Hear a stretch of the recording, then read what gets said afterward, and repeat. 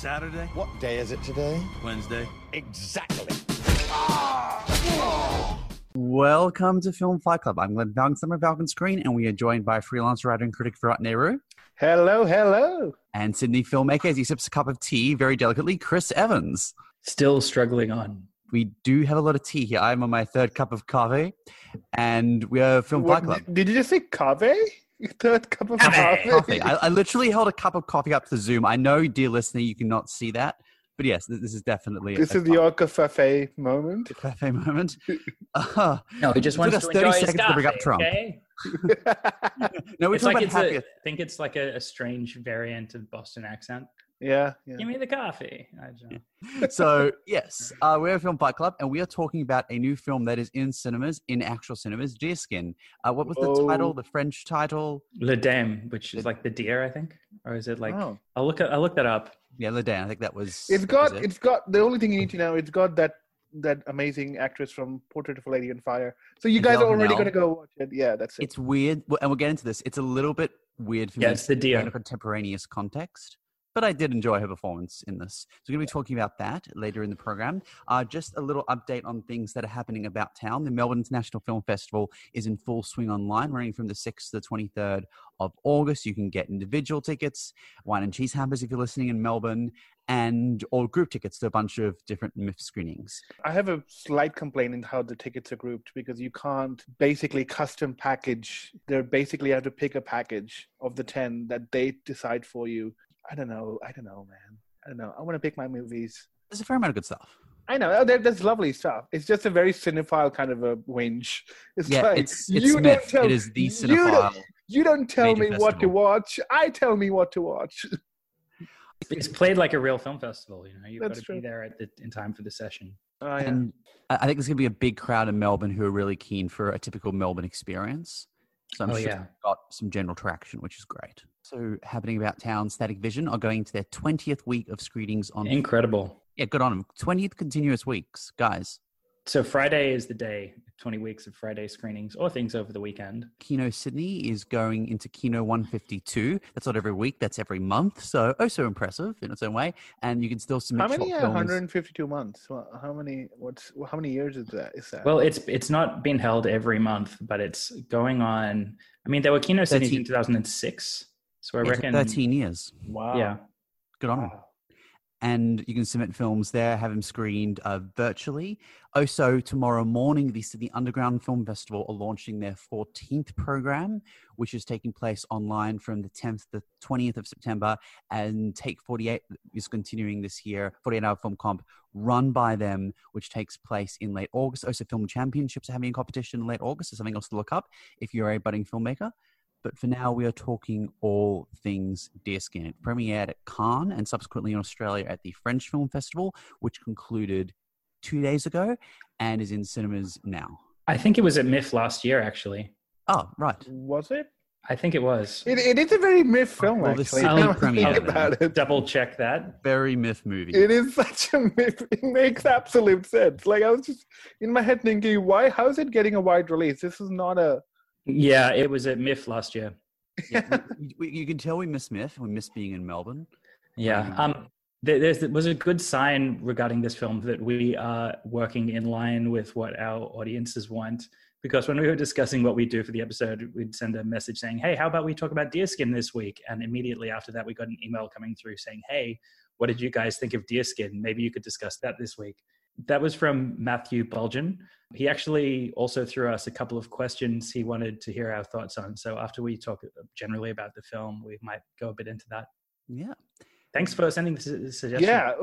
Thanks for the suggestion. Please, more people do. Yeah. Truly. And they're good ones. They're fun tangents coming off this movie. But also it kind of shows that there is, the people out there who are listening to us, and there is a social media presence or like whatever. You can reach out to us. We're real people, and we can at least engage with real people. So if you'd like to contact us, you can find us on twitter.com/filmfightclubau or facebook.com/filmfightclub. Shoot us a message, and we'd be glad to talk about whatever you would like us to. Provided it's within reason. Don't get any funny ideas, folks. Yeah, you tell us to watch every single James Bond movie next week. Don't get me wrong, I have a lot of fun, but No, Glenn, that's I'd just have to skip you. a fair few. That's just you. Actually, no, that's you and probably Simon Waite. Those are the only two people who are actually that keen on James Bond. Who is a critic on, you can look him up on Twitter, an ABC film critic over down in Adelaide. Sorry, Love you, Simon. Love you, Simon. That was not meant to be a jibe. I was just saying they're the two biggest James Bond fans, and probably Glenn and you, and that's about it.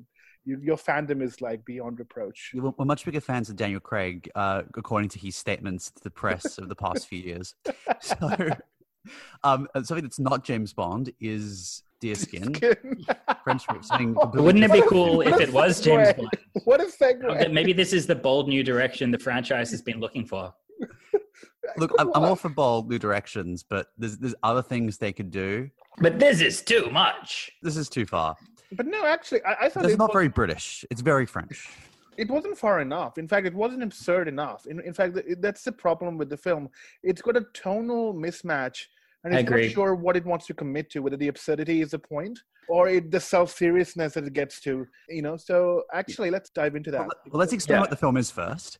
So the movie... Can anyone? I will try. I think you can do it pretty well. Okay. I'll give this a go. I had to write this down word for word. Deerskin is about it is an oddity. It's by Quentin Dupieux, and it is starring Juan Dujardin. I'm sorry if I mispronounced that. Dujardin. Excuse me. Who people remember from The Artist some years back. The Artist, and Adele Haenel, as mentioned earlier, from Portrait of a Lady on Fire, in a non-19th century Brittany setting. Yeah. It is that about film that nobody remembers from last year, clearly. Go watch it again. Just go watch it so many times. Talk about Deerskin. It is set contemporaneously. It is about an aspiring but not at all really successful filmmaker. I'd like to correct that. It's not about a filmmaker at all. It's about a guy who turns up to a town, buys a jacket, and has a camera thrown in for free. So he starts filming things, and when he needs an excuse for why he's in town, he claims he's a filmmaker and then tries to play the role. Calling him an aspiring arguably filmmaker, it stands, and see that's the thing. When I was calling that's him why I an aspiring mentioned it's so filmmaker hard to gives you an describe idea the that he plot. actually cares about that. It's a key beyond plot just, element. effing He's around. very much. No, everything in the movie's film meta, but the is character is not an tongue-in-cheek. aspiring filmmaker. Yeah, there's at least one aspiring filmmaker filmmaker in this movie. Yes, it's not the main character though. Yeah, continue. It's Adele Haenel. Who meets him incidentally and is an aspiring filmmaker and editor. It is about their relationship, and it is about his relationship with the titular entity of his jacket, which takes on a very strange role and function in this movie. He's obsessed with his jacket. He loves the image he projects out from his jacket. And then he starts wanting other people to notice his jacket. And then he wants to be the only person wearing a jacket so that he can have all the attention. He's also a psychopath. The best scenes, that is all fair. Honestly, the best scenes of this movie are the ones where he's just lightly goading people. Like, oh, you like the jacket? You clearly don't like it enough. Or you really aren't clear on what this jacket is all about. And by consequence, what I'm all about. Why aren't you mentioning the jacket? So, it is the greatest. And it's one of those, it's a very loud jacket with tassels. And everyone has a jacket they love. So I think on some level, most people can relate to this. But on a very basic level. Look, this movie is interesting to talk about thematically, but I don't think any of these visually it's not that interesting, and I don't think it's actually executed in a way that sustains interest or is even that deep or interesting in the first place. But to get into kind of what you were saying, Glenn, I feel like it's getting at like what everyone wants to do with like fashion or aspects of self-presentation, be they aesthetic or in terms of like job position, just status symbols. It's about like, I want that feeling of being the special one. It's also, I think, with the filmmaking aspect, kind of getting at the essential selfishness of filmmaking, that it's something you need to get a group of people along for the ride just to realize your own kind of like weird personal vision that you're asking people to sacrifice to give to like, I want to make the world like this for a brief period of time. Yeah. I saw a bunch of things in the film, but in general, I'm going to agree with Virat's take on it not being absurd enough.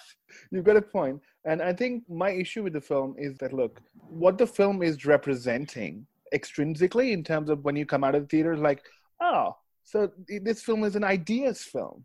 It's actually more interesting than what the film is. Definitely. So like what you saw was like, this could have been taken in like this direction, this direction, this direction. And there's so many threads. So the film that you're making in your head is actually more interesting than the film that you're watching. you're having all these unexplored threads unfolding in your head where you're like, this means this, which means it's about ethics of filmmaking, which means about, what it means about the cinema and stuff. But the actual film on the screen is not addressing these threads in a much more, in an interesting enough way, given the length of the film and the exactly happen. It is just like a montage of scenes stuck together in a kind of shock take value sometimes, which was kind of disappointing for me. Yeah, on to those points, there is a nice meta element about the dynamics on any given film set. I've been on sets where either an actor or someone else isn't exactly au fait or across a director's vision or a creative's vision, and there's some conflict or tension, or just people that are just working, operating different levels, and this plays out to some funny, absurd, repeated scenes, which are funny but are very repetitive throughout the movie.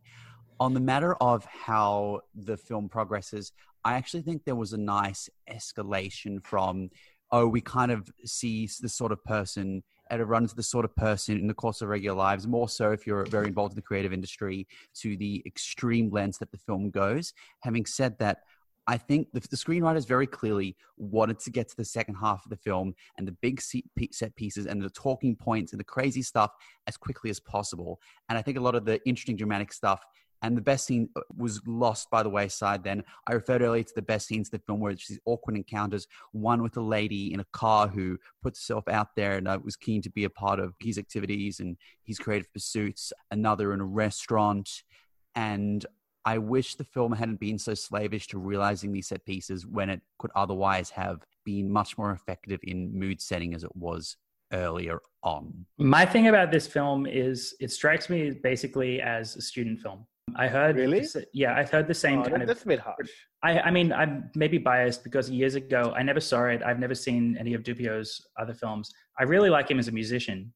He has a much more full career as an electronic musician, going back to the 90s, and filmmaking is sort of his second turn in his life. But yeah, I remember when his first film came out about a tire that kills people. Rubber, it was called. I remember reading a review saying it felt kind of like film schoolish and that it was just kind of like a wacky premise and that's it. And this film seems to be showing the same flaws to me because it's like 75 minutes, but it feels way too long.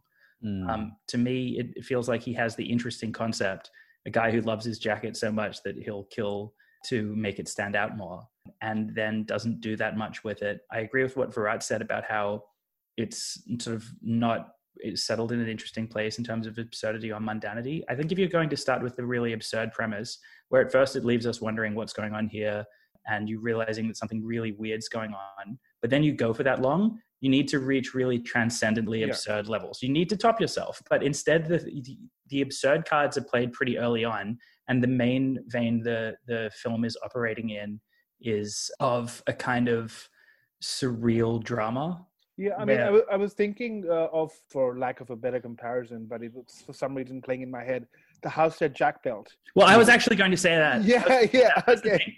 For all of the talk about how weird this is and how experimental it is, I was thinking that this film is really not doing anything that different from The House that Jack Built in terms of trying to present the psychology of a psychopath, only that here there's the kind of quirkier, instead of being direct about the ethical questions, it's being filtered through this symbol of the jacket. And I need people to notice the jacket. It's more a funny psychopath rather than a self-serious psychopath. But for all the weirdness, we're seeing so many of these like films to get you into the mind of a psychopath lately, like this or Stoker or something. Like, I don't think this film was really offering anything particularly penetrating or new for as attention-grabbing as the main premise is. There's plenty of examples of classic films like The Arsenics and Old Laces of the world. Oh, yeah. It's much more entertaining, and you get this better idea of their mindset, where they're coming from.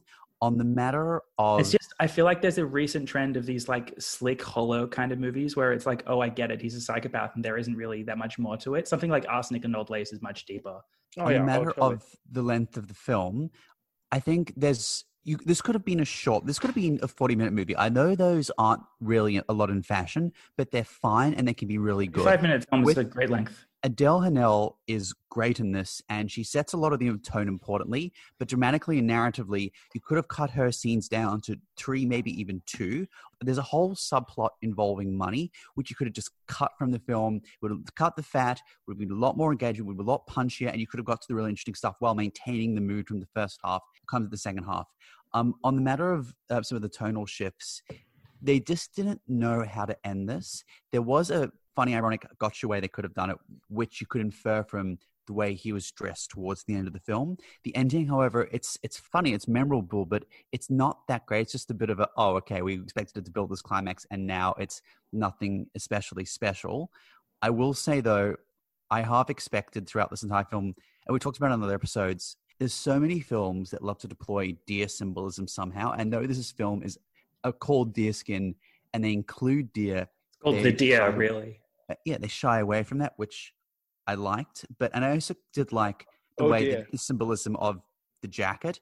There's a lot of, it has this Mr. Plow type presence, this huge, colorful focus throughout the film, and it takes on a bit of a character. And I enjoyed that more experimental filmmaking. Barat mentioned how the film isn't actually all that interesting visually, and I agree. For a movie about a guy with a weird way of looking at the world, it's shot in a very flat, boring, not particularly inspired way. But there's one scene where you see the film that the main character's been making, and you see he's like filming weird angles underneath the tassels of the jacket.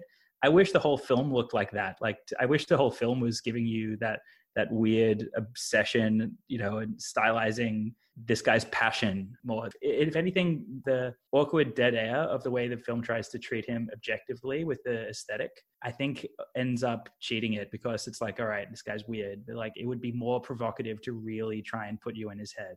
The other film that was playing in my head when I was watching this, because I had all these references in my head, because nothing interesting was happening on screen. So like, in my head, I was like, oh, what if this film had this? Or what if this film had this? It's not genius. Yeah. It doesn't grab you completely with its vision. So in my head, because with the jacket thing, I was thinking of The Mask, like with Jim Carrey and stuff. I'm just like, if he had a different persona when he put on the jacket. Yeah, but even that was more visually and thematically more interesting, because it really sold you. Because here, the jacket is trying to be a character. It's basically like you become something more, or at least you embody someone else when you're wearing a jacket.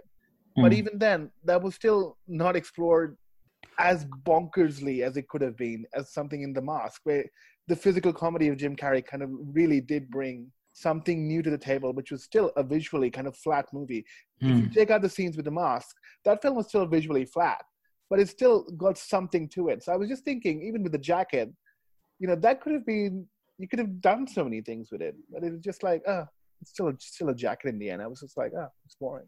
I think the tone the film was trying to aspire to, but didn't at all reach, was the series Hannibal, which is very distinct from the films. Yeah, gotcha. And very distinct from the books, where it develops into this weird dark comedy about a relationship between two characters and all these incredibly psychopathic moments that you are asked to marvel at, but not really feel empathy towards.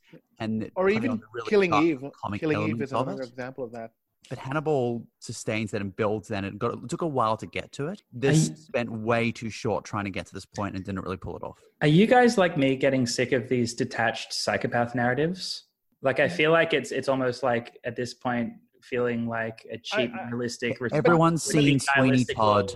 A lot of people are over that sort of, another person in the pie oven. And it's almost like films made in response to a really violent, desensitizing world that are designed to desensitize you to violence. Like, I'm getting the intellectual point isn't interesting enough at this stage to justify the brutality. Do you kind of get what I mean? I'm not like anti-violence in the movies, but I think more people should be asking themselves before they make a film, what is this in service of?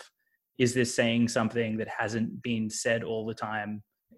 That's a great question, and I think we'll get back to it hopefully next week when we've all seen Trouble with Being Born, because I think this question about what is a movie actually in service of. That's a teaser for our future content. Yeah, it's a good segue to that question. But even then, I feel a part of that is the apathy towards everything, and I think that's what these psychopathic narratives are really appealing to, is the fact that in a way maybe We're all feeling apathy. We all don't care about anything. So we actually can relate to psychopaths because I don't know. Okay, maybe this is a stretch. That's the idea on paper. Thanks, Raskolnikov. But that's I the know. thing. But I kind of feel like, that the fact that, we finally understand psychopaths because we're kind of inching towards that feeling of apathy towards everything.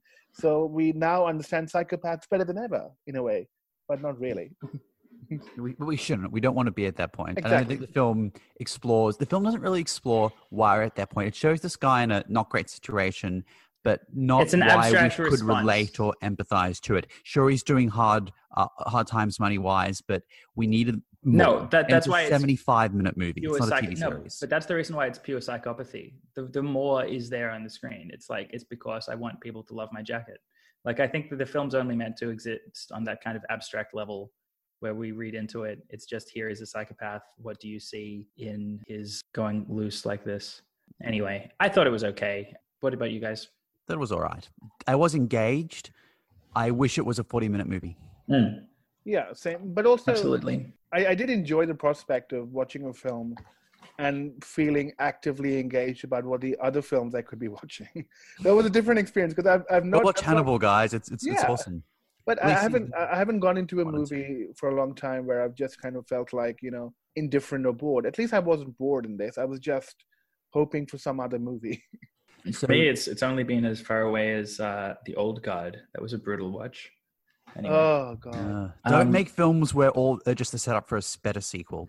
So- Stop doing it, studios. So Matthew Bolgen asked a question which should be on the mind of anyone watching Deerskin, which is it just a hack move to make a film where characters are making a film? This question was inspired by an SMH interview with Dupio. I just want to call him Monsieur Oiseau because that's his artist name as a musician. I think it's way cooler. I mean, it's Mr. Bird. But anyway, Monsieur Oiseau said that he was a little bit embarrassed by the camera being in there, but he used to always do film within a film stuff, but he thought it was maybe justified because the guy isn't really a filmmaker. Matt came away wondering, like, is it still just hacky, and is Monsieur Oiseau Dupio right to be embarrassed at using this prop? What do you guys think? I think it's overdone. I don't think it's hacky. I think there's a lot of great examples and a lot of bad examples. We reviewed The Disaster Artist a couple of years ago. I think it would be much better if it hadn't come out post the height of fever about The Room. I think the book is much more enriching to that effect, but I did like the fact that the film existed as a testament to this little bit of history. There's a global phenomenon. Yeah, there are other examples of films. Ed Wood, we discussed, which is great, and certainly when the trend hadn't been done. 8.5, which is still in my all-time top 10. The way I look at it, filmmakers are going There's so many and La movies Dolce Vita, about to that movies. matter. Yeah, there's so many movies about movies. Filmmakers Adaptation we covered a few weeks ago. It was they great. live in the world of filmmaking. They're going to see and be inspired by universal things they see in the stories going on all around them. So inevitably it's going to happen. I think it's just kind of similar to the serial killer nihilistic violence subgenre I was talking about just before, where this has been done a lot. Is it worth doing it again? I guess if you're going down the self-indulgent pathways of somebody who's considering doing a film about somebody in filmmaking, then it's possible you don't have the self-assessment to honestly say, is this genius enough that I need to do it now? But I think I'm a bit biased about this because when I was little, my dad always used to, when we were starting to watch something, he would complain and go, writers writing about writers. And he'd roll his eyes. That old Write what you know. It's okay. He could be impressed by times that writers wrote about writers, but in general, he was skeptical from the start. And I think that's rubbed off on me. I think there's write what you know, but there's also the risk that you're a filmmaker and you love film. So you make films about film. And then it's just like, isn't this supposed to shine a light on the broader world? Is there a way that maybe you can take what you know and what you've learned from filmmaking and filter through that someone else's experience?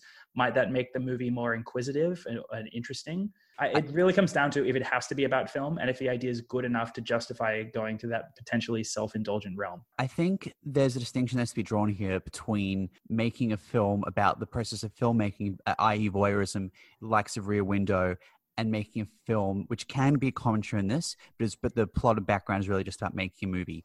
I like Rear Window. I like films that go into the Rear Window's different. Ideas of filmmaking than I do a film that is necessarily about filmmaking itself.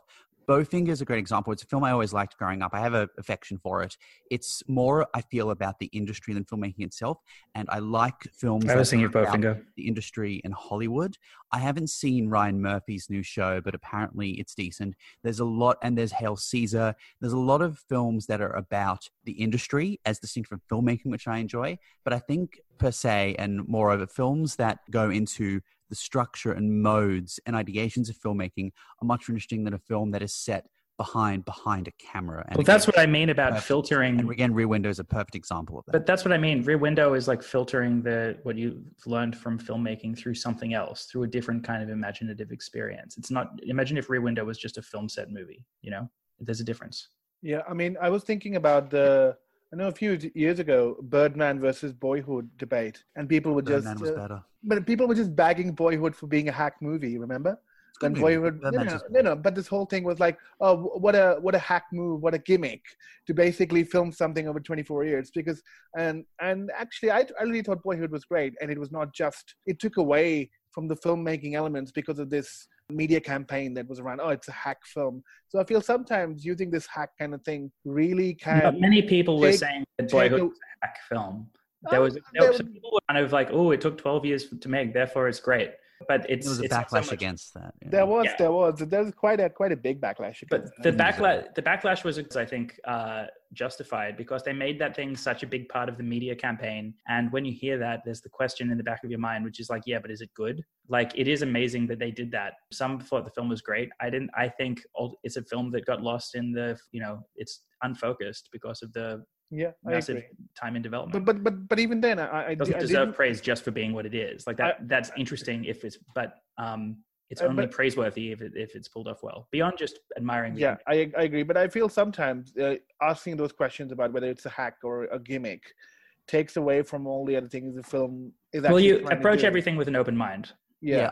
I would say, and there's bad examples. Like I can't remember the name of the film, but the Anthony Hopkins film about making of Psycho, it's just a bad biopic. Hitchcock. It's by the Hitchcock. It's just a bad biopic by the numbers, going through an era of history, and about, we love this part of film. Why don't we make a movie about it without going into the details of Psycho, or much more interesting stuff that surrounded the history of Psycho and the making of that movie and the controversies itself that the film engendered? You know, I read something in film news today. Ben Affleck's going to direct a movie about the making of Chinatown. Can I just say, after Once Upon a Time in Hollywood, it's kind of getting weird that we have this fixation in current mainstream Hollywood entertainment on Roman Polanski. Like, maybe we should be leaving that subject alone for a little bit. I think there are also examples of films about filmmaking that, because they're purely playing on nostalgia rather than actually offering anything new. To this point, we referred to The Artist earlier. I liked it, but I think it was very overrated for when you could otherwise have just gone and watched a better silent movie. The better film that year, which I didn't especially love, but was a very good one, was Hugo, which also riffed on classic Buster Keaton, classic filmmaking lore.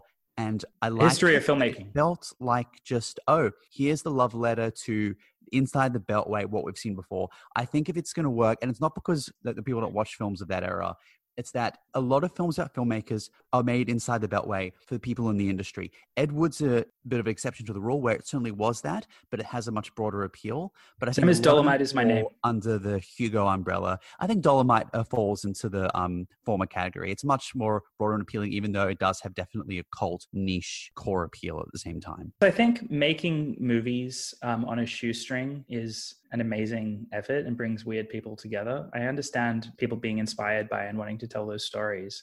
But when you were talking about Hugo just then, it reminded me of how I complain about this every Oscar season. The response from the industry towards diminishing centralized importance of film and the filmmaking industry has been... what happens.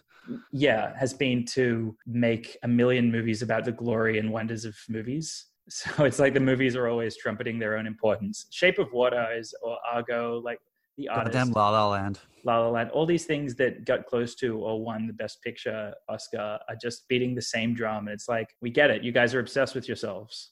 Like, Wait tell for a a different Buster Keaton story. movie. Really. It's around the corner. There's obviously the Charlie Chaplin film from a while back, which obviously was about the character. And it's a Yeah. good film, though. I liked it. I haven't seen it. Chaplin is good. Just- It's actually really good. It was just the time of there was a lot of them. Yeah. And like, if you're going to tell a story about the history of filmmaking, tell us like make a Hedy Lamarr movie and about all the stuff she did extraneous to her filmmaking. There's Right. plenty of other stories out there that don't follow the, I won't say it's a hack route, but a hacky route. I feel like you can't ask for movies not ever to talk about movies or say that it's intrinsically a hack thing. Like, as long as there's postmodernism or even modernism, people are going to be doing that. Like, think about how many books use the device of a diary or letters or trying to write the story that you're reading now, or some form of storytelling that gets Little transferred. Women did it, combined the forms. Yeah, it's a really intrinsic, like, I think since modernism, that's been a thing in writing. Films are like Thanks, 80 to Dawson's 100 Creek. films are like 80 to 100 years behind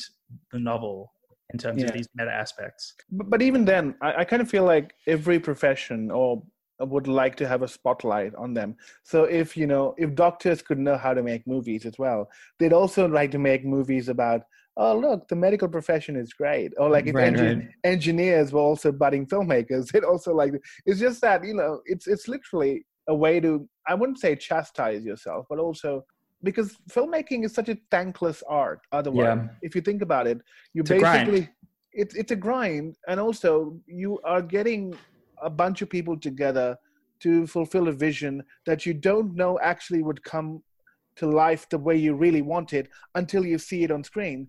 So, and but it's even worse for the people working with the director. And this goes back to what I said about the selfishness of filmmaking that I think Deerskin kind of hits on in a metaphorical way. So I think if you're an actor, you can't necessarily, until you get really clicked in with the project, or any of the other collaborators, you can't actually see the film in the mind's eye like the director has. So you just have to trust that it's good. Pretty much. So actually, more than the hack thing, I think if you're asking the question, the right question is about, is filmmaking inherently selfish? So I think that's a more dangerous question to ask. It's like, should filmmaking be pursued because it's inherently a selfish art form? Why do so many people come together, basically fulfill the vision of one person, essentially? Yeah. It's a very pessimistic. I point to, we always bring up every week, and the Nolan, and just quickly, the Tenet update is that there's no Tenet update. But Nolan, to my earlier point, makes films about the form of filmmaking without making it about filmmaking. Memento and being a classic example with how we can progress through a narrative. The Prestige, which is not my favorite of these films, but goes through, here's how a film's traditionally structured, and here's how it plays out dramatically in parallel. Inception, obviously the idea of film as dreams versus reality, and he does this really well. And I would like to see that approach more than a lot of the other approaches. He's trying to follow on from Hitchcock's example in a lot of ways. Nolan, I think there's a lot that's Hitchcockian about him.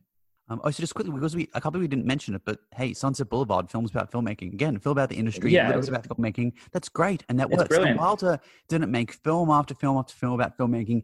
Ace and Hall's about the media more. All the others are dramatic narratives. Made one film focusing on a particular era of Hollywood, and a particular story, and it worked. That hadn't been unearthed. It was very controversial for the time. He had something to say.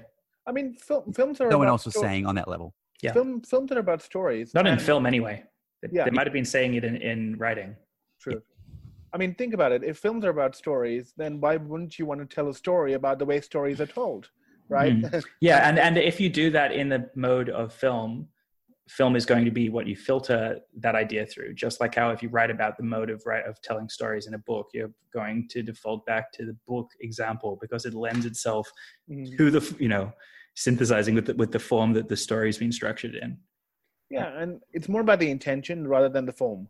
So I think having a formalistic argument about why are we talking about filmmaking, about the medium, when basically I'm watching a movie, why should I watch a movie about the movies? It's like, it's more about the intention. And the intention is right and pure. And if you're trying to explore something which has some kind of merit and actually influences our lives, movies impact our lives quite a bit. I mean, we're all here because of the movies. This show exists because of the movies. So, it's only fair that they get that kind of recognition. On that, and on the meta aspects, and to your earlier point, Rod, about what subjects filmmakers or others make films about, it's interesting to note that there are not a lot of films, either predominantly or even in small respects, about critics, are people like us who talk about the movies. Okay. Now, there's a few reasons for this. I think that a lot of times filmmakers and creators aren't generally predisposed or pay attention to a lot of critics. When you do see depictions of critics in popular cinema or film or media or wherever, it's usually pretty bad. I referred to Birdman earlier, and the awful example, the critic in the bar who hadn't seen the play and was just, I hate you, I'm going to destroy your play, which doesn't exist.